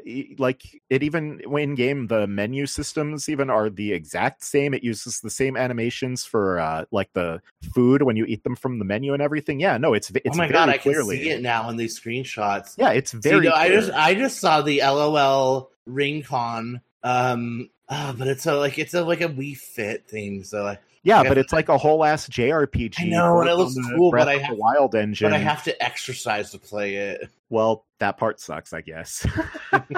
Honestly, it is going to have an optional silent mode, which will remove like the jogging mini games and more strenuous workouts to be, more quiet. Good. Maybe, honestly, that might work well as like a light cardio version for people who maybe aren't as used to getting exercise as well, which could be cool. Yeah, like me. I'm actually excited for this, though. It looks like a whole ass game. Yeah, like at first I was like LOL at this whole meme of it, but this is I guess can you imagine if we get the Ring Fit protagonist as a Smash character? I mean, if the game is popular enough, it feels inevitable. We got the Wii Fit trainer in Smash. Oh, and I just googled the villain who is Drago, the bodybuilding dragon. There's definitely sexy art of him already, I'm sure. I mean, it sounds like you're already looking some of it up. Oh, no, but one of them just popped up just on Google, so... Oh, anyway. It's a cute dragon in spandex. Not in this picture. And like a unitar. Oh my God. Wrapping it up. Very buoy way to wrap this episode up is a new announcement of a new Umehara Kawase game. This is Umehara Kawase Bazooka. Yeah, I'm a little worried that the name Bazooka is a reference to the fact that all of the characters appear to have much larger bazooms. Yes. The flip is, though, this time around the game has more of a focus on multiplayer. That's cool. It's going to support up to 4 players online, and so you'll both be able to like progress as a group through like the stage clear system, but also you'll be competing to like finish the stage first. And in addition to the original Umehara Kawase characters, it is also going to have other characters from games by this studio and other games published by the same publisher. So please look forward to it. Yeah. Hopefully we've gotten most of these Umehara Kawase games here. And Bazooka, when it releases in summer of 2020 on PS4, Switch, and PC, it appears that the Switch version at least is going to include software or language support for Japanese, English, and Chinese. Okay, and I guess they stopped calling it just Yumi's Odd Odyssey, right? Like they finally called it Umehara. Yeah, the most recent release on Switch is definitely an Umehara Kawase game in North America. Excellent. Wow, that does it then. Fantastic. Let's hope the bazookas aren't the bazooms. Indeed. All right, well then, we're going to start up our exit loot here, but as we were discussing earlier this episode, we are going to do a What's Up discussion episode so that we can really get caught up on our backlog. I'm going to be talking about some games that I know several of our listeners are very excited to hear us talk about, so please look forward to that. And I'm going to be talking about some games that I actually am enjoying that I probably shouldn't be, so look forward to that. I am super excited to hear what this is going to be, because like a game you shouldn't be interested in, I'm like, what's wrong with it? Is it a mobile social game? One of them is, kind of. Gasp. All right, well, why don't you start this exit loot? We love your feedback. We love your ratings, subscriptions, and reviews on various subscription services, such as, I guess it's called Apple Podcasts now. We can't even say iTunes. We like your Facebook likes. We effing love Twitter. We still have... Why do we still put Tumblr? Why do we still put Tumblr? No. About 39 minutes ago, Alpha Dream, the developer of the Mario and Luigi series, declared bankruptcy. Oh, dear. Maybe they'll be saved. Sucks. Maybe they'll be saved. So hope it's not a doom and gloom when we follow up next time. Fuck, yeah. Okay, I'm sorry. Please continue. So it's like, speaking of bankruptcy or like bad things happening to them, why do we still have Tumblr and Google Plus in our show notes? Who even does those anymore? Yeah, I can't even say that that's the fault of this being a month old, because a month ago it was still old. I mean, Tumblr I can get a little bit, but is Google Plus even a thing anymore? Maybe, I don't know. Is anyone mad that we haven't updated our Google Plus since like 2017, if even that? Anyways, you can email us at mailbaby@gamebuoy.org. Mailbaby@gamebuoy.org. Our home base is gamebuoy.org, where we have all 166 of these puppies. Gamebuoy.org. Puppies. And we would like you to check out such other shows as Orange Lounge Radio has a voice, and for I steal so many of my cues. And the Astral Era podcast. Astral Era is a Final Fantasy XIV podcast focused on in-depth discussion of new content, game mechanics, story/lore, music, and of course, glamour, darling. And I'm like, honey, yes, there's camp. There's camp. Right. And then, of course, Reading is Fundamental, the currently off-season and possibly forever off-season show where myself and Slagkick talk about RuPaul's Drag Race. It's at least still a current show, though, so you should listen to it, because it's good. Considering maybe having it live on as a Discord, even if there's not a show. So that's kind of the behind the scenes of that. So I'm kind of been working with that idea. Oh, interesting. So that you can continue the discussions and maybe even like watch along with us. We might just not, Oh my gosh, it would be so cute if we just did like a watch along and we just like recorded it or streamed it or something. Yes, I mean, I still think there's possibilities, but I don't have the energy to be like, especially when now we've got UK and then they announced there's an Australia, Canada, All Stars 5, Season 12. It's too fucking much, in the words of Leandra Estrandra. All right, well, where would you like to direct our lovely and beautiful listener? I would like to give a final salute to the Game Bar. Over at Game Bar, they closed up shop. So they'd been around at least as long as we had. Longer. Maybe even a little bit longer. But I don't think too much longer than us. I think maybe within a year or so. But yeah, I mean, so Game Bar, has been one of our longest running Hunty Bunches. So we wish them all the best. And you can follow them as you may. We salute you, Game Bar. We're glad you took us to a Game Bar. Game Bar. I'd also like to shout out. I'm glad you took us to a Game Bar. Thank you. I was trying to do it like more sad, but anyway.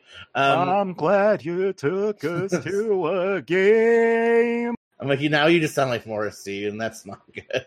That's not good. But you know what's good is the Magical Boys podcast, which is a pop culture podcast from a queer perspective. You might remember them from their days as the Joystick Jockeys. I'd also like to give a little shout out to one of their hosts, DJ, is the artist on a comic called The Black Mage from Oni Press. I believe it's still not officially out yet, but you can pre-order it and it'll be out really soon. It looks amazing. Go support him. Yeah. I'd like to shout out to the Nintendo Fun Club, which is your place for platformers, positivity, and pop punk. And the folks over at Nintendo Fun Club do a lot of things on the side too. I think they've been doing a Star Wars podcast, right? Blockade Runner? Yeah, so check those out. Similar to our friends over at God, I keep wanting to I'm like, I don't even know what the main show is anymore. The Nintendo Love Fest, though, does what it says on the tin, just like our favorite Swedish cookies. Those guys. It's the world of podcasts, which we used to be about that life too back in the day. Back when I was in my mid 30s. So. Anyway, our wonderful theme music was done by Zelda Reorchestrated, but now all Zelda music's actually actually orchestrated for real. So their purpose kind of is done. Great Fairy Fountain, the drill. All right. Sorry, I realized that it's late and it's a work night for me. And I also have not had anything to eat yet. Oh my. Well, we'll be able to both remedy our individual food situations shortly, because it is about time to go. I'm very, very sorry to say goodbye to everybody, but the current plan is to record again in just a few scant days. Not even weeks. Days. And I will note that, Boy Who Cried Wolf and all that, but we have a few plans in mind to keep the production pipeline going. So I hope you'll stick with us as we join on this new, exciting adventure of having a whole lot to say. We'll be back at you shortly, but until then, keep gaming. Keep gaming. Keep thinking. Keep thinking. And wake up, get out there. I thought you were going to be like, wake up, San Francisco.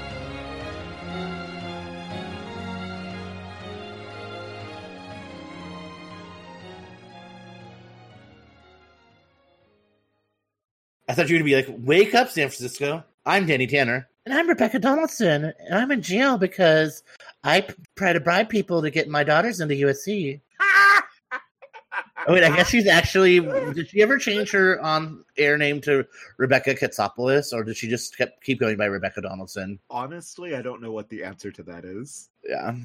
All right. Doing a deep dive, what's up is better anyways, because I really want to, instead of saying I'm playing WoW Classic, I really like it, really spend more time talking about the idea of it, blah blah blah blah blah blah. Yeah, well, and that's I want to talk about why I actually love Mario Kart Tour when I really shouldn't. I did know that. Who loves it? Oh, I know. And yeah, no, I want to talk about Persona 5, Three Houses, Link's Awakening. No, I'm right there with you. I have hellish shit to say about all these games. Shadowbringers came out between our hiatus, so I played through it twice. So At first, I was like, "Oh, how cute! It's gaming related." I'm like, "Oh yeah, Discord is gaming related." And it said, "You must construct additional pylons." I'm like, "Oh, that's cute." I mean, I feel like so many people these days are using Discord not for gaming, but I mean, kind of started out that way. So, I mean, that's basically half the sites on the internet these days, right? Like, I saw a bunch of people at TwitchCon, I guess, talking about like IRL streamers and stuff that don't even have anything to do with video games from the sound of it. It's kind of wild. And it's just like teen girls are going to probably be like, and oop, join my Discord, and oop. Oh my god, but yeah, exactly that. Because they've taken over Anna oop.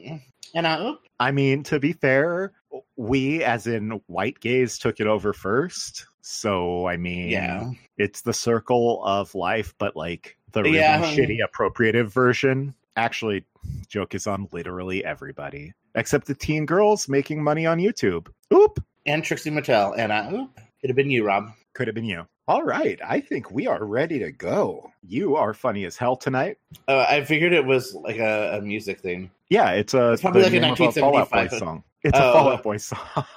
I was like, I figured it would be like a 1975 song. No, I have a few of those in mind, but not for this episode. Because I just wanted to reference like, oh shit, what happened? Like we were hella back and then we just, where'd it go? And so, yeah, I was going to call this episode this even like a month ago when I had written this show roll initially, like the day of the direct. Yeah, right?